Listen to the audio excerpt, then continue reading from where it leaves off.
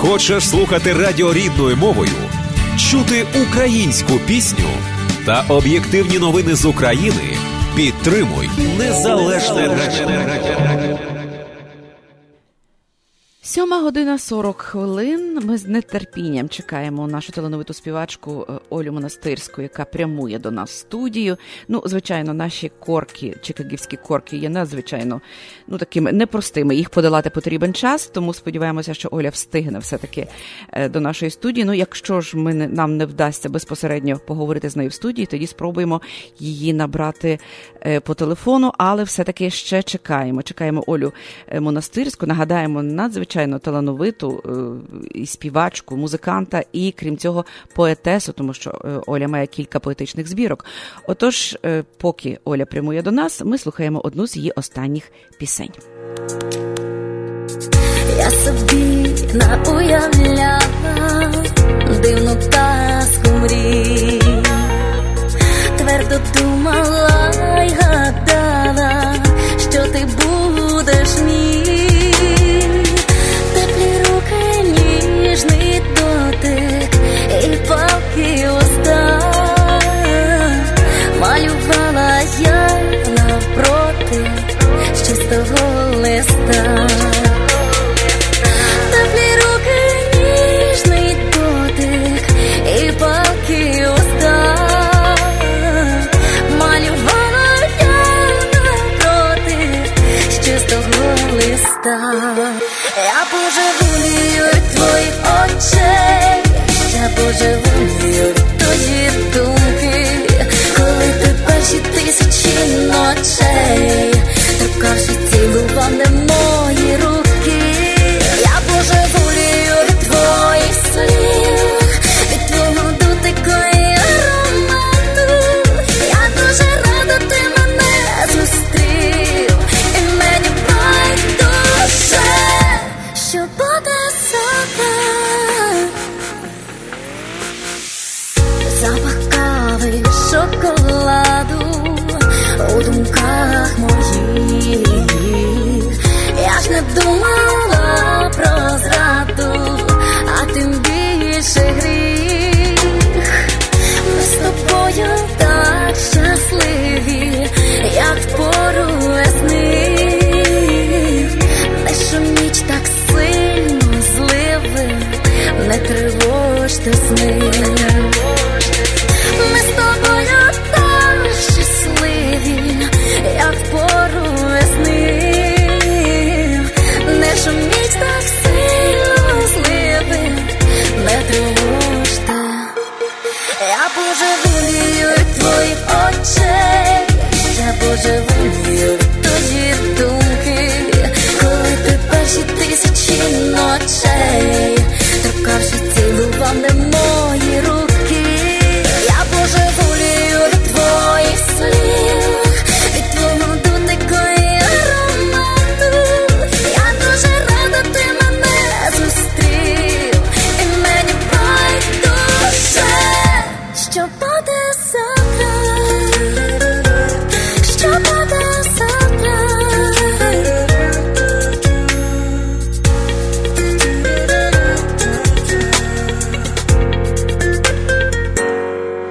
Я божеволію, я божеволію, я божеволію від твоїх очей.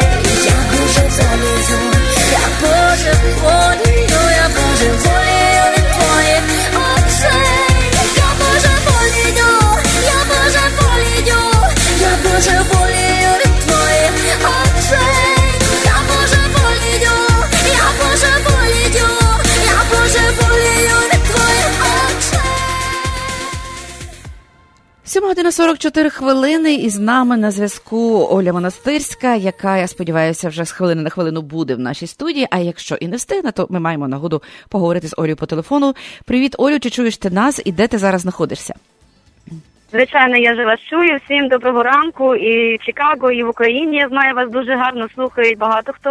О, дякую. Я вже доїжджаю до української околиці і ось за декілька хвилин вже буду у студії. Дякую. Ну що ж, але чи ти маєш можливість з нами говорити, скажи, будь ласка?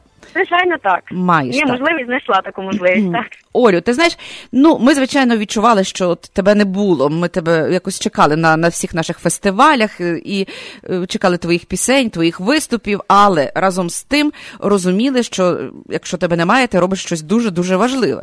І багато, я знаю, твоїх прихильників, твого таланту спостерігали за тобою за допомогою Facebook, соціальних мереж, і ти перебувала в цей час в Україні, і перебувала так з таким досить результативним, я розумію, візитом.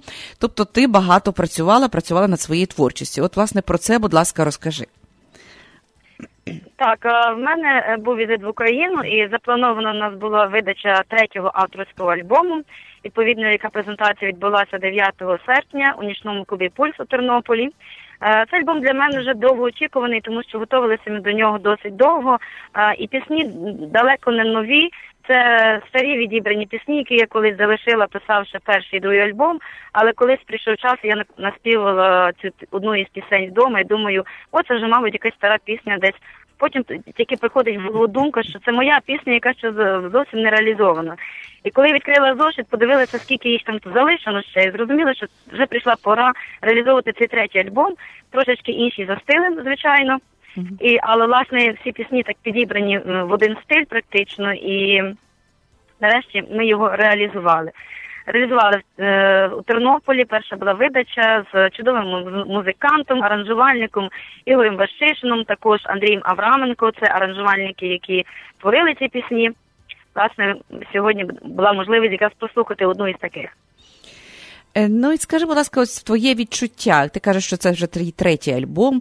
Тобто ці пісні, які відібрані в цей альбом, чи вони мають якийсь особливий колорит? Вони мають якусь іншу тематику?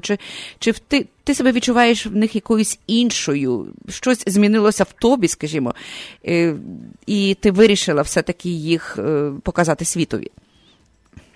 Звичайно, так. Насамперед, я так вже подумала, причин, мабуть, і декілька.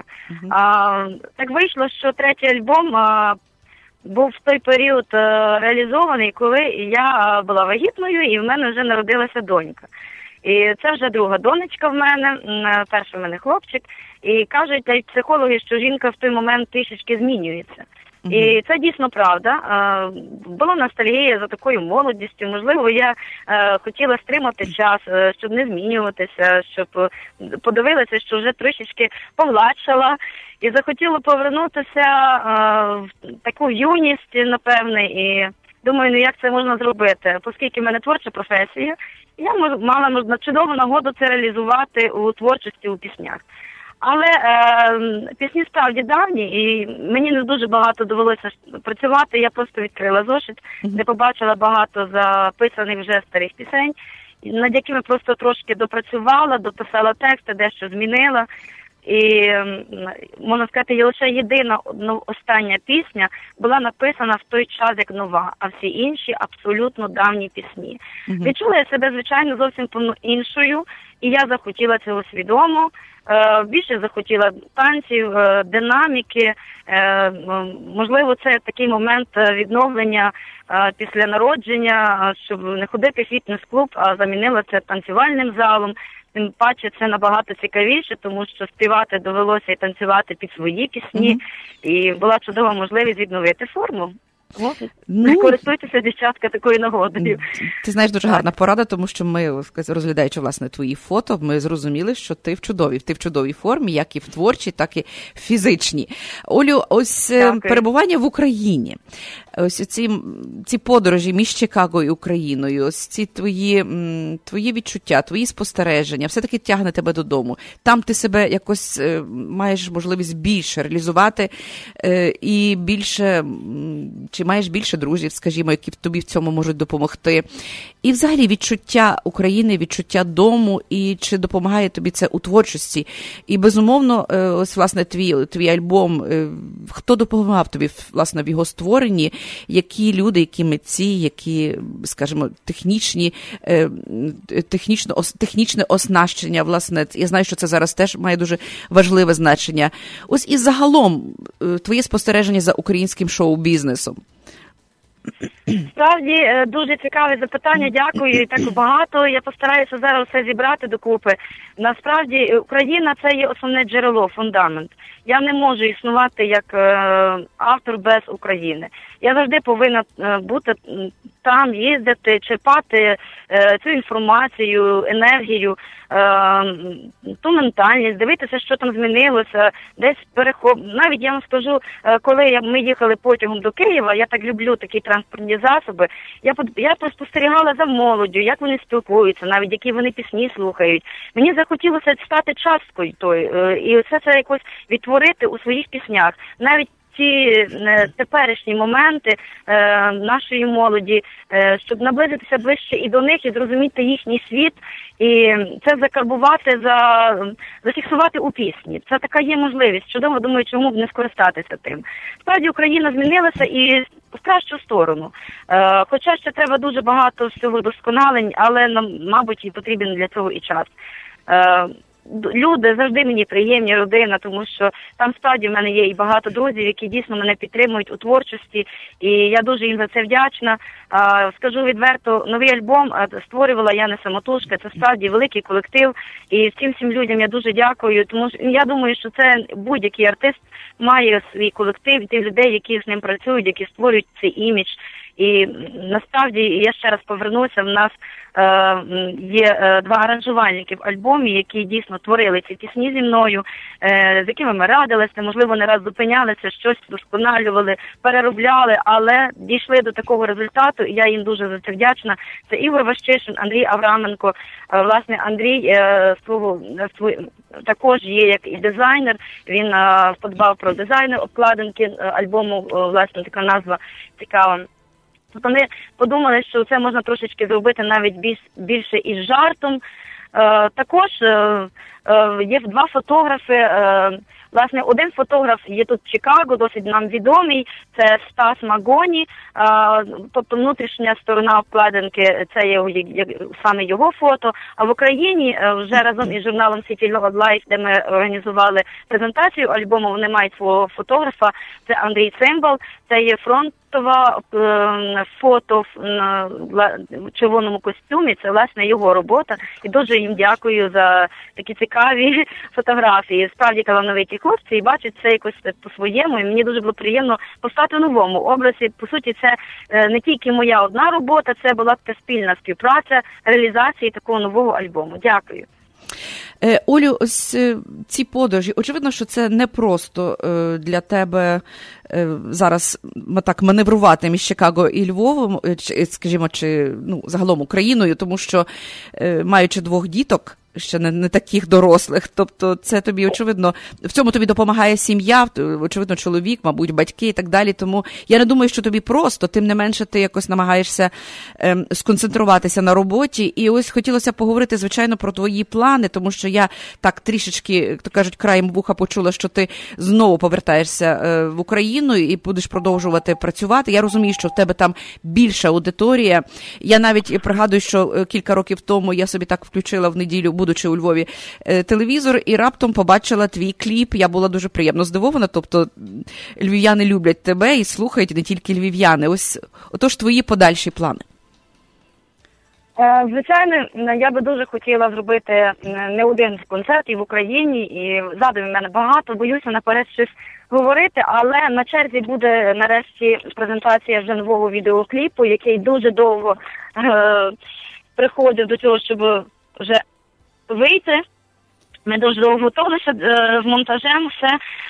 Насправді концерти, насамперед концерти. Вони в мене досить і частенько зараз були в Україні, що дуже приємно. Зовсім було дуже приємно побачити і публіку, яка вже доволі мені знайомою є. Угу. Тобто цікавого багато що. Зараз я вже буду назад, я не встигаю до вас, я бачу, що я вже буду в студії швидесенько. Ну, зрозуміло, але дякую, вже у нас вже 7 година 55 хвилин, і вже фактично не дуже багато часу залишається для розмови. І, Олю, скажи, будь ласка, ось, ну, власне, те, що ти плануєш зараз концерти, те, що ти плануєш зараз свої виступи в Україні, і чи не збираєшся ти повністю залишатися, тому що ми тоді, як ми зможемо тоді спілкуватися з тобою, звичайно, що завжди є можливість зв'язатися, але чи ти все-таки плануєш повністю перебиратися в Україну, чи будеш ось так, ну, маневрувати між Чикаго і Україною? Я думаю, що, скоріш за все, буду маневрувати, і це трошечки, звичайно, складно, але я вже так зрозуміла, мабуть, життя артиста і є так на валізках практично. Я вже до цього звикла. Я дуже дякую своїй родині, сім'ї, чоловікові, який мене в цьому дуже підтримує. Це надзвичайно важливо, тому що це є така сама головна підтримка, де можна дійсно себе реалізовувати, відчути себе жінкою і творити свою справу спільно. Ну що ж, я чую, що ти, мабуть, до нас наближаєшся. Так, я вже у вас. Ну ось, Оля відчиняє двері, заходить до нашої студії. Ну, у нас, правда, час залишається, хіба, Олю, на твою пісню, яку ми запланували дати, власне, в кінці нашого ефіру. Ну, для тих, хто бачить наше відео, хто дивиться нас онлайн, власне, може привітати Олю в ефірі. Оля, будь ласка, привітайся з нашими глядачами, не тільки слухачами, оскільки, власне, для тих, хто дивиться нас онлайн, може побачити Олю в студії Незалежного радіо, адже Оля в нас тепер зірка не тільки чикагської української музики, але і зірка української естради. Олю бачать на екранах телевізорів українські глядачі. Це дуже приємно, що ми маємо ось таку землячку, надзвичайно талановиту. І хочеться, Олю, тобі побажати успіхів у всьому. Насамперед, ти знаєш, здоров'я, тому що в тебе великі плани. От, всіх гараздів твоїй сім'ї, діткам, родині, чоловікові, батькам. Хочеться, власне, подякувати їм за те, що вони тебе підтримують і допомагають. Дуже дякую, це дуже важливо, і мені дуже важлива підтримка, власне, і тут, українців, Чикаго, бо я вам скажу, тут розпочиналася моя історія творчості. У мене багато є інтерв'ю, де я постійно згадую про Чикаго. Там відбулася презентація першої пісні, там був конкурс, тому для мене ця публіка тут дуже дорогою. Це частинка моєї родини. Я дуже всіх люблю, дякую, що я встигла до вас, хоч так важко з трафіком, але я вже тут. І рада вас знову бачити. Олю, не забувай, будь ласка, нас, не забувай про українців Чикаго. І, власне, чекаємо на твої пісні саме тут і на твій концерт в Чикаго. Дякую. До зустрічі. Стою замріяну день, а в мене сотні ідей. Всі відкладаються чомусь з дня на день, а я собі не спішу. А знаку долі чекаю. Вечір палають вогні, і неспокійно мені. Я мов заплуталася у павутині, і до сих пір не знаю, кого насправді кохаю.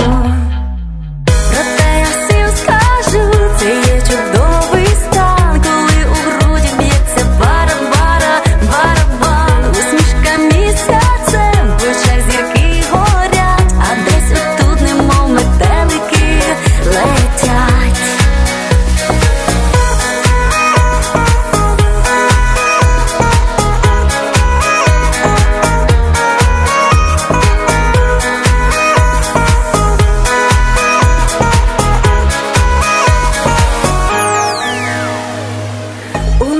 Кульки летять, а ти цілуєш на 5. Ну поскромніше, бо на нас глядять. Соромно стало мені, як поруч ти біля мене. Летів нестримано час, а всі дивились на нас. Я ж не під маскою, а ти також не фантомас. Давай підемо туди, де синє море і небо. Проте я всім скажу, це є чудовий стан, коли у грудях б'ється барабан, усмішка місяцем, в очах зірки горять, а десь отут, немов метелики, летять. Проте я всім скажу, це є чудовий стан, коли у грудях б'ється барабан,